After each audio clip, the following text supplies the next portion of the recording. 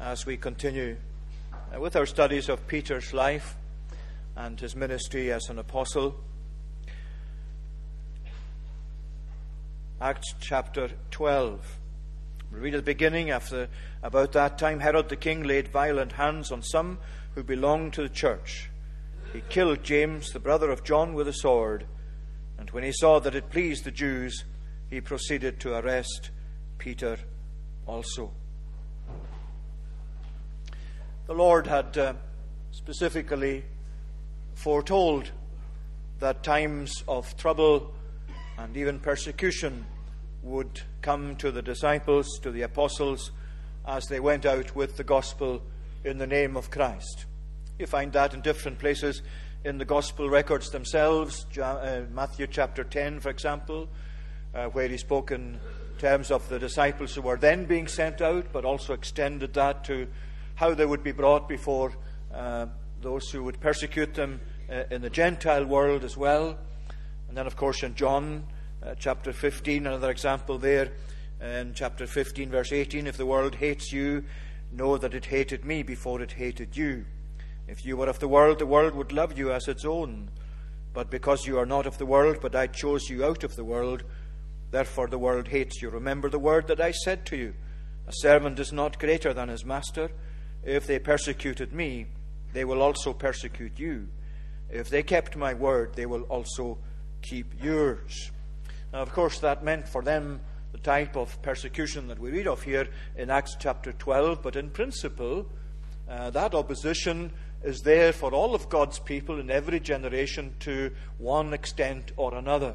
Go back into the Old Testament, and you find, for example, there in the book of Nehemiah, just to take one example of when the attempt had been begun to rebuild Jerusalem, rebuild the temple, rebuild the community of God in Jerusalem, having come back from Babylon, that they were very soon facing opposition, misrepresentation, different kinds of persecution that was applied to them, and all really because they were standing for the cause of God and seeking to establish that once again. And so here you find Peter, and of course Peter himself, when he wrote his first epistle, as you have it, you remember that one of the things you find there is an epistle really written to those who are suffering for their faith and have been scattered around different places. And in chapter 4, for example, this is what he wrote from his own previous experience. Of course, this is how he put it: Beloved, do not be surprised at the fiery trial when it comes upon you to test you, as though something strange were happening to you. But rejoice insofar as you share Christ's sufferings, that you may also rejoice and be glad when his glory is revealed. If you are insulted for the name of Christ, you are blessed, because the Spirit of glory and of God rests upon you. But let none of you suffer as a murderer, or a thief, or an evildoer, or as a meddler. Yet if anyone suffers as a Christian, let him not be ashamed, but let him glorify God in that name. There's so much from that we take and can apply to the world, the generation that we also live in and are part of. So as we look at this chapter, let's look first of all at prayer to God for Peter, and then we'll look secondly at prayer for Peter answered by God, and some of the detail that you find under each of those. First of all, prayer to God for Peter. Now we mentioned the persecution under Herod the king that broke out at this time under Herod's direction. He killed James, the brother of sword. He was assassinated, put to death, and when he saw that pleased the Jews, he then proceeded to take hold of Peter also. He imprisoned him, intending that he too would be put to death. That's really, I think, what it means when he would be brought out before the people, just to show him prior to his execution. Herod saw the church as a threat, and on a political level, you can see that this really was on a political level something that Herod himself saw as a threat to his authority and to the government that he sought to preside over, although actually ultimately Really, the Romans, of course, were in charge, but in his own district, this was as far as Herod was concerned. He was the king, he was the man in charge. He didn't like any threat to his authority and to his way of doing things. But of course, spiritually, and you see this really right through the book of Acts, right up to this point, there's another power at work, even a darker power even than Herod's. And you see that as the gospel in the book of Acts is seen to advance beyond Jerusalem and on into the Gentile world, you can see, and certainly at times even reading between the lines, and when you know the Bible well enough as you do, you actually see that Satan is at work behind many of these maneuverings and many of these turnings of events, so as to seek to thwart the advance of the gospel and to actually stop in its tracks the advance of Christ's church. And really, that's actually, as we'll see, one of the great emphases that you have in this chapter, that despite the attempts of Herod, yet, as it says there in verse 24, the word of God increased and multiplied. See something of the encouragement that gives us ourselves as well. So there's two things there. There's the political side of things, where Herod, on that level, seeks to set against the church and set against them in a way that would try and stem this increase of disciples who come to follow this Jesus and who come to see to be a threat, as he sees it, to his authority.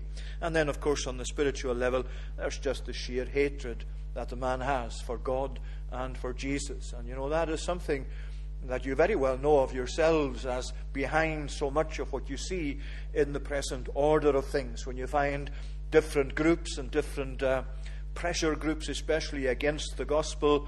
And for all that there's talk of tolerance, and for all that there's talk of Christians really having an equal share of things and an equal say in things, you can very soon detect where the hatred is really directed.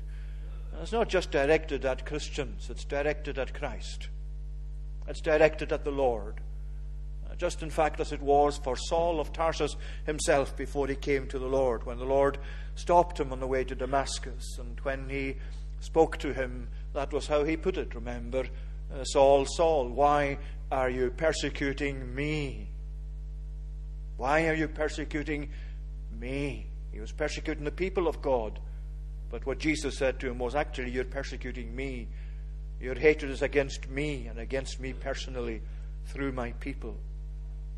And as we said earlier on, we do remember tonight, not just tonight, but we do remember, especially when we read these incidents in God's Word, of how many people throughout the world tonight are actually in prison for their faith, just as happened in the days of Herod, as happened with Peter and James.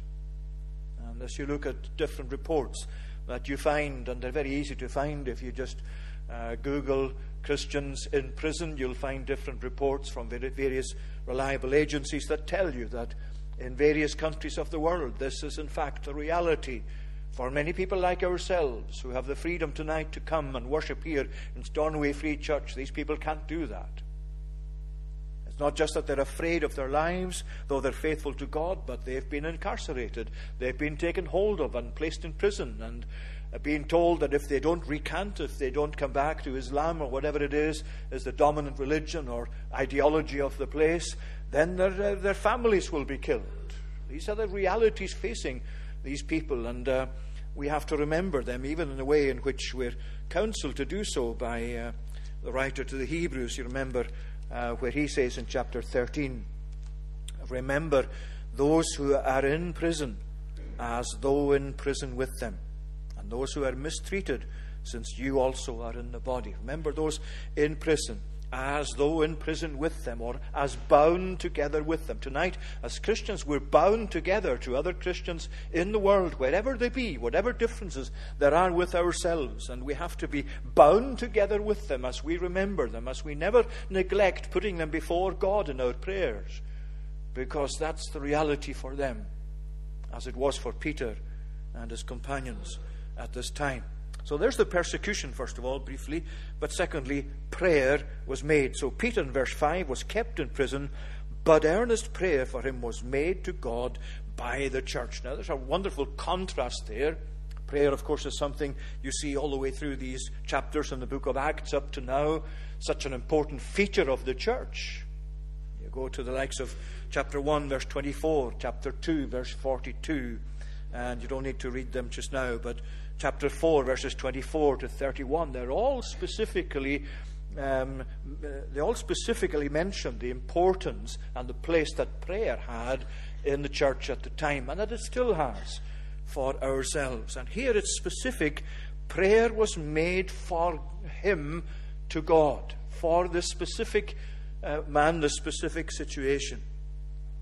And the word "but" there is really of huge significance, because that's where you see the contrast. So Peter was kept in prison, but earnest prayer for him was made to God by the church. In other words, the iron gates of the prison were closed against Peter, and many avenues were being closed to the church, and yet the gates of heaven were open, and nobody could actually close them. Prayer was made to God for him by the church. And that wonderful contrast really remains with us to this day. Nobody and no power on earth or anywhere else has the power to close the gates of heaven against prayer. That's why we meet to pray, because we believe in prayer, and we believe in prayer as a means, as an avenue by which, in contact with God, we actually see God coming to work in response to prayer and an answer to prayer. Peter was in prison, but earnest prayer to God was made for him by the church. And you see, it's important too that it says it was by the church. It wasn't just by his fellow apostles. It wasn't just by one or two people isolated from the rest. Prayer was made by the church. One of our most valuable privileges is that we can meet together for prayer, that we can come together to worship God, but sometimes specifically to pray and to engage with God in prayer, even if we're not all heard audibly. This is one of the things that we really have to appreciate, and increasingly appreciate for ourselves as a congregation. That meetings specifically for prayer are one of our highest privileges, because there the church is making petition to God and coming before God to pray to him. It's great that we're able to pray on our own and in our own homes and in our families. But it's the church that's here at prayer. It's the gathered church. It's the people of God combined and collected together and united together and concerned to be together to pray to the Lord. Why do we have prayer meetings? It's so that we can collectively come as the church of God to plead with God, to pray to God. Yes, there are teaching elements to the midweek meetings as well, and that's deliberate too, because we try and somehow get into greater depths of doctrine or whatever to bring out the teaching of Scripture, but they are also for prayer. And there are meetings in the congregation, as you know, that are specifically for prayer without the teaching element in them. And these are all of this great privilege we have to meet together to pray. You know, it would be very different if we were tonight like our fellow Christians in these parts of the world where they're imprisoned.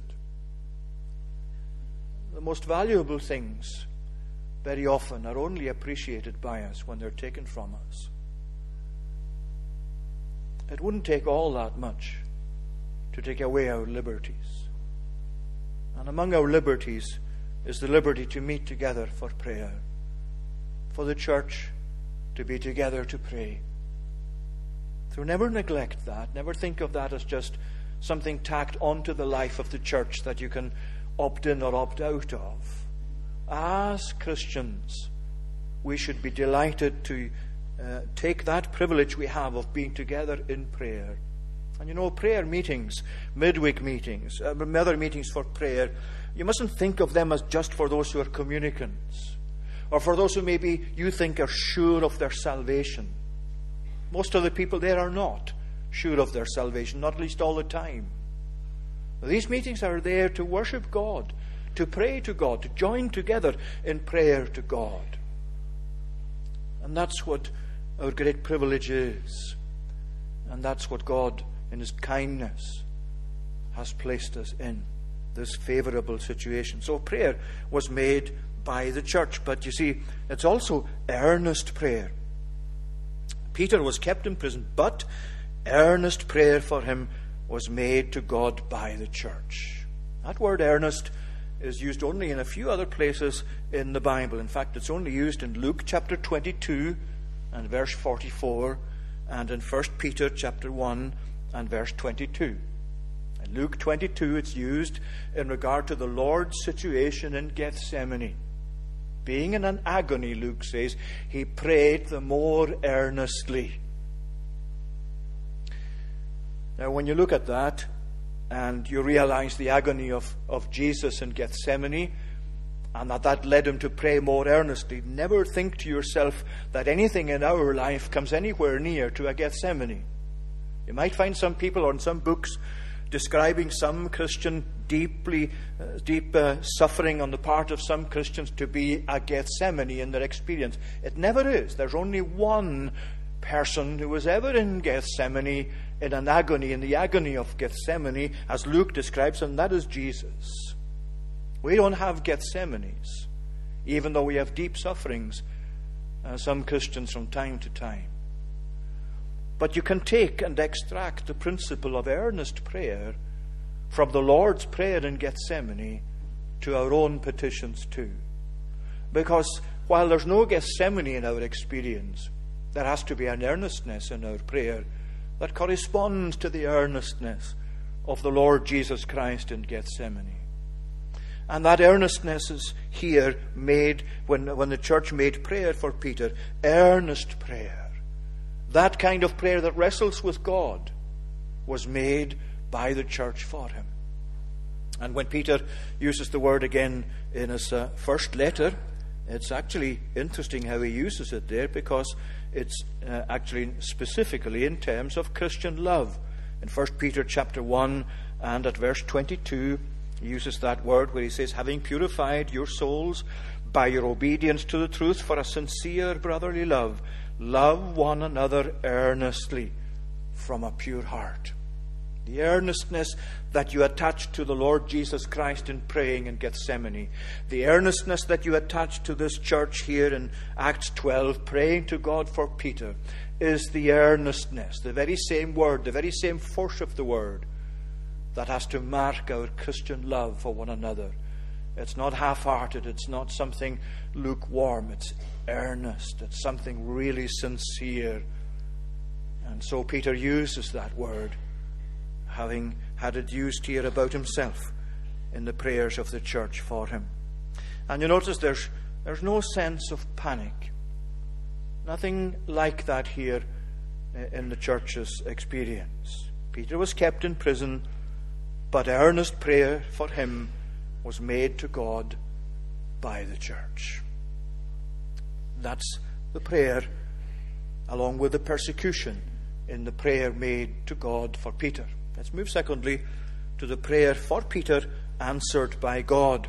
And there's a number of elements there that we want to just briefly mention. First of all, there's a miraculous release. And then there's an unbelieving response on the part of the praying church, which is remarkable. And then thirdly, you have Herod's demise near the end of the chapter. And along with that, you have the progress of the Word of God. Let's briefly just mention a few things in relation to these. Prayer for Peter answered by God.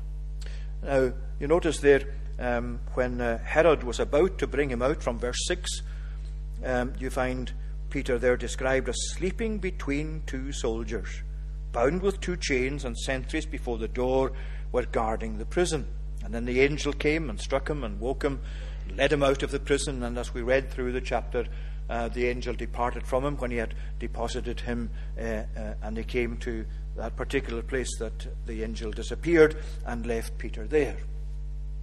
What's remarkable about that, first of all, is the way that it mentions Peter sleeping so soundly.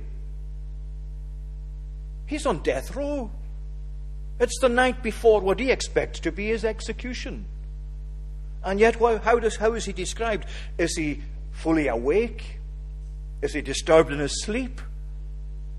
No, he's not. He's actually sleeping soundly between two soldiers. He's sleeping so soundly that when the angel came into the prison and this light filled the prison cell in which he was being kept, he didn't wake. The angel had to prod him awake.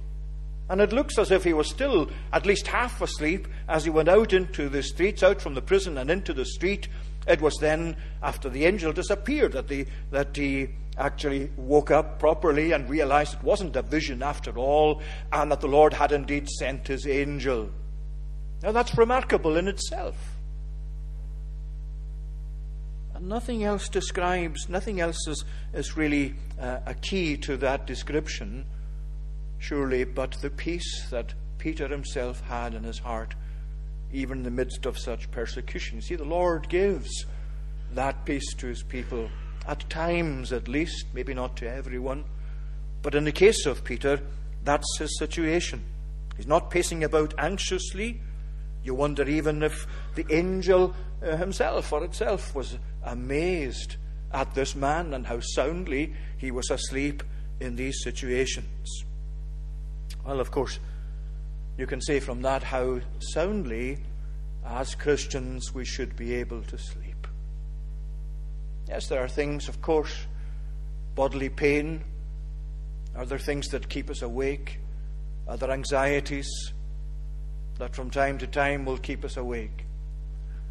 May it never be the case with me or with you that you're kept awake because of unforgiven sin, because we've not repented and turned to God, because we don't know God as our Savior, because we don't have Jesus as our friend. The psalmist put it in Psalm 4, "In peace you make me to lie down and sleep." That's how the psalmist put it, despite facing his enemies. "In peace you make me lie down and sleep. For you alone, Lord, are a refuge to me. You alone look after me. You alone are able to be my security. So I can sleep soundly. I don't have a bad conscience," he was saying. "I have peace with God." That's really what the saint, what the forgiven sinner is able to do. Are you going to sleep soundly tonight? Will you go to your bed with something still not right between you and God? Something that you haven't yet dealt with? Or even worse than that, will you sleep soundly even if your sins aren't forgiven? Well, here is Peter as a lesson to us of how secure in Christ, even in these circumstances, he can actually sleep soundly, even though he's kept under lock and key between soldiers, incarcerated, maximum security. But Peter is soundly asleep. He has his rest in Jesus. He has Christ as his master. And then you have, as he is released and as he comes to himself and says, "Now I'm sure the Lord has sent his angel," when he realized this, he went to the house of Mary, the mother of John, whose surname was Mark, where many were gathered together. And you know what happened from our reading of the chapter there. A servant girl came to the gate, the outer gateway, where Peter was knocking, and she recognized Peter's voice. But in her joy, she went back in. She didn't open the gate. She reported that Peter was standing at the gate, and they said to her, "Oh, you're out of your mind. It's his angel." Whatever that exactly means, we can't be sure. It looks like there may have been a belief at the time that there was a guardian angel for each of these apostles, or maybe for each Christian, who knows. But in any case, this is what they said. It is his angel. It can't be himself. He's in prison.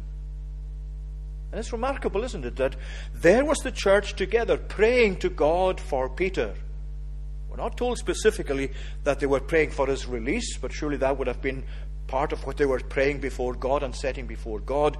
And yet when he was here knocking at the gate and the servant girl said he was standing there, they didn't believe her.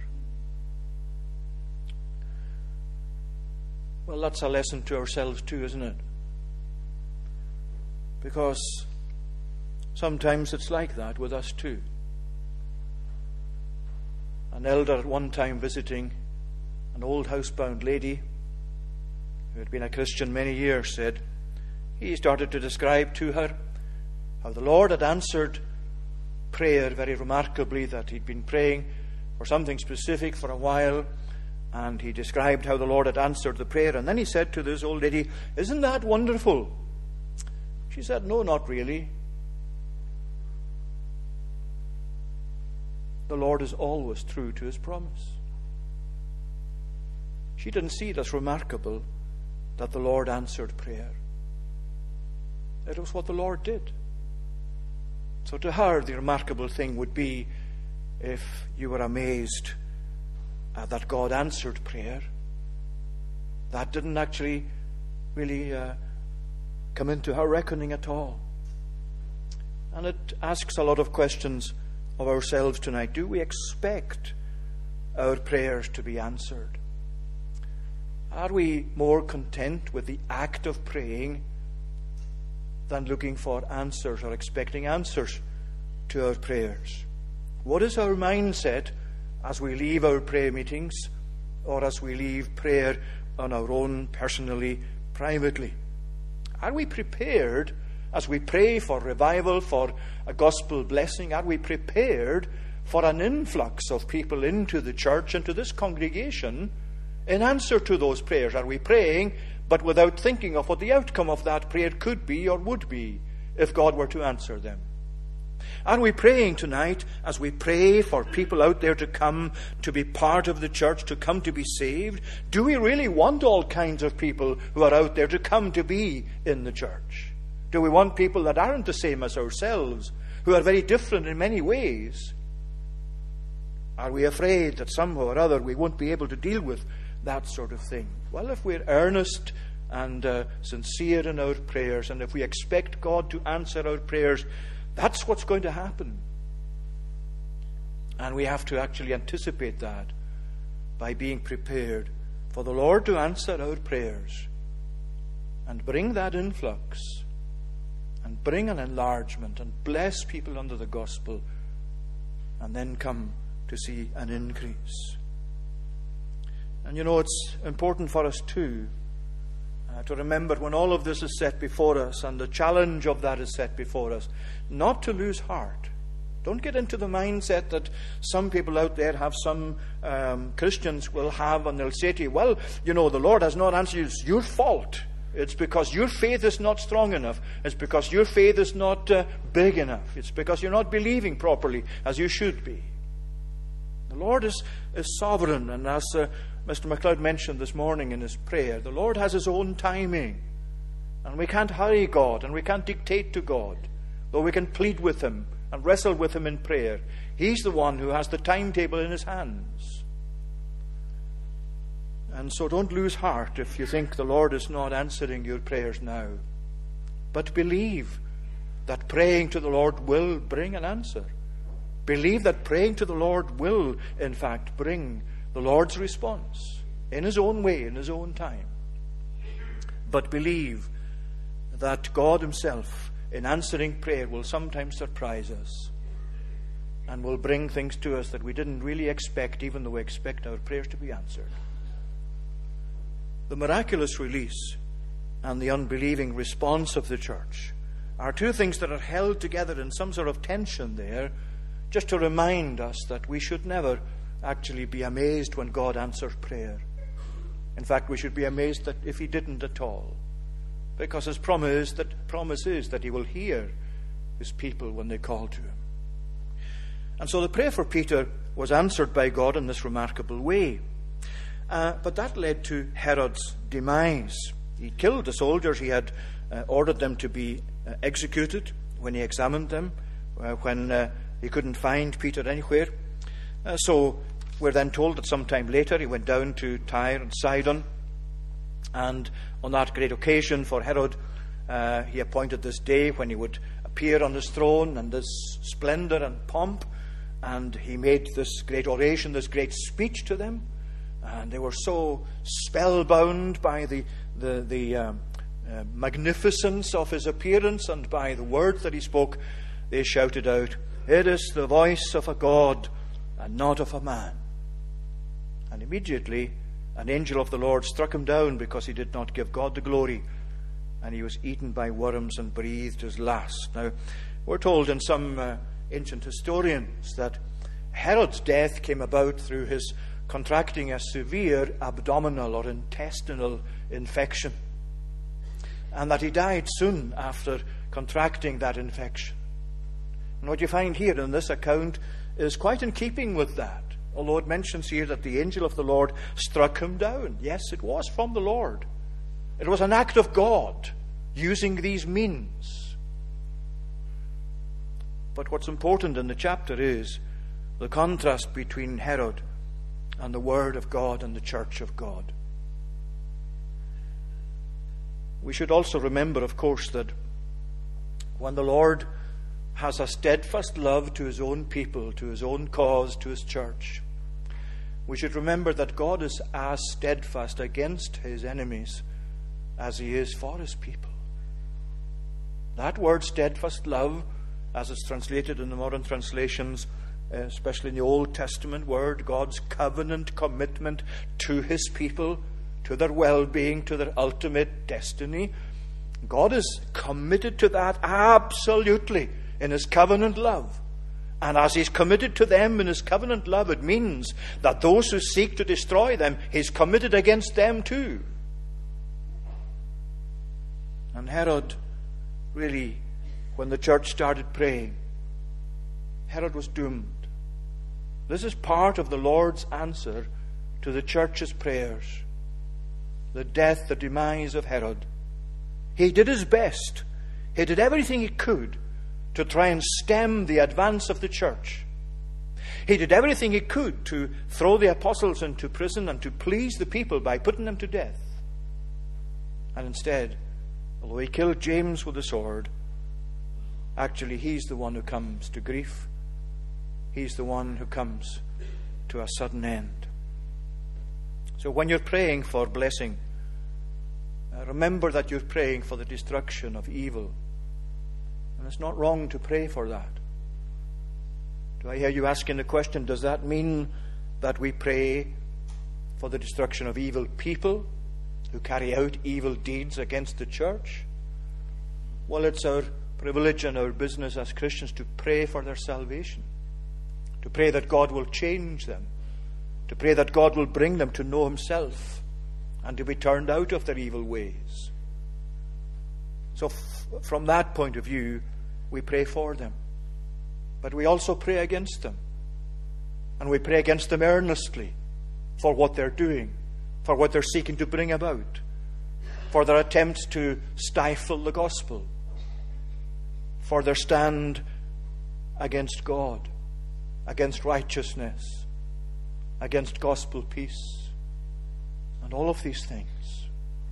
It's a very solemn thing to pray for the advance of God's kingdom, because inevitably you're praying for the destruction of God's enemies. You leave it to God whether he converts them or just destroys them. But one way or the other, God will deal with his enemies. He is God.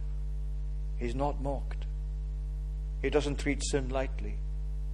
And he doesn't treat lightly any attempts to persecute his people. Herod found that out to his cost.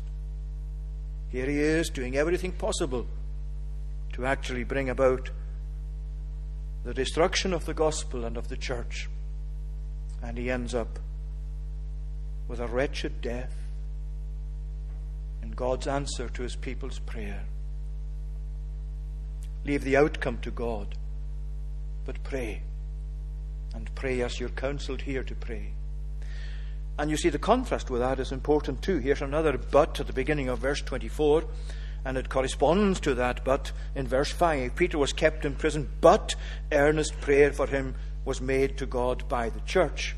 And here you find at verse 24 that Herod, having died, he was eaten of worms and breathed his life, but the word of the Lord, the word of God, increased and multiplied. Worldly glory could not prevent the death of Herod. Worldly advantage and worldly position cannot prevent God working, cannot prevent God's judgment. And worldly persecution cannot prevent the gospel's progress, as God will bless his word as he did here. The very thing that Herod tried to prevent is the very thing that happened. But the word of the Lord increased and multiplied. Now tonight, surely for you and for me, that's encouraging, as you know of the attempts that are made in the present day to overthrow the gospel, and to throw out of public life this Bible that we value, and the Christian life that is so closely connected with it, and the Christian stand that people take in their place of work or in their own establishment, wherever it is. So many attempts, increasingly it seems, to stem the advance of God's cause, to stem the advance of the church, to thwart the progress of the gospel. Here's your encouragement. It's in the hands of God. No persecution is able to stop the advance of the gospel when God looks into his diary and says, it's time for 1,000 Christians to be added to the church in Stornoway. Who's going to stop it? Who's going to say it can't happen? Who's going to,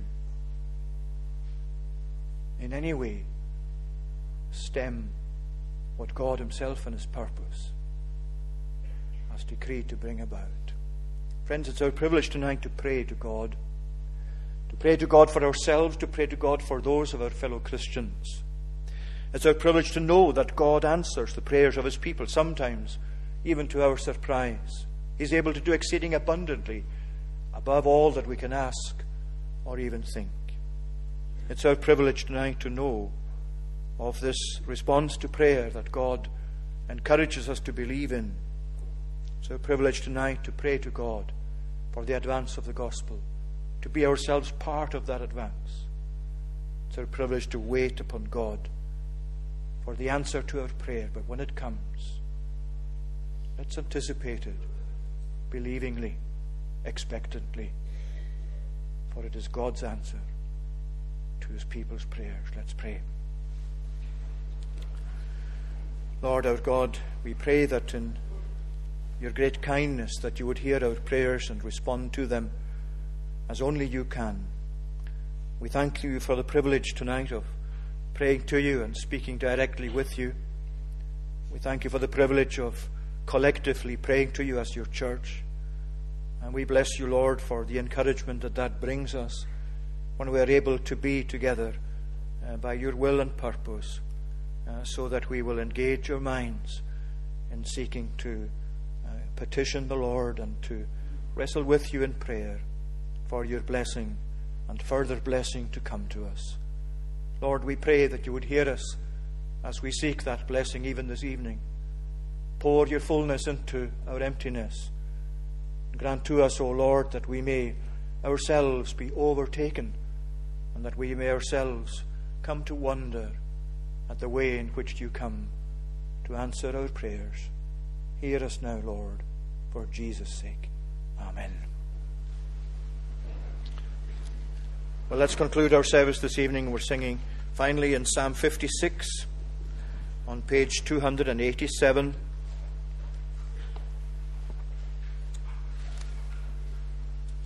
Singing verses 1 to 4, and then also verses 11 to 13. So 5 verses to the tune Belmont. Psalm 56 verses 1 to 4, and then the final 2 verses 11 to 13. Show mercy, Lord, to me, for man would swallow me outright. He me oppresseth while he doth against me daily fight. They daily would me swallow up that hate me spitefully. For they be many that do fight against me, O Most High. Verses 1 to 4, and then verses 11 to 13. Let's stand to sing.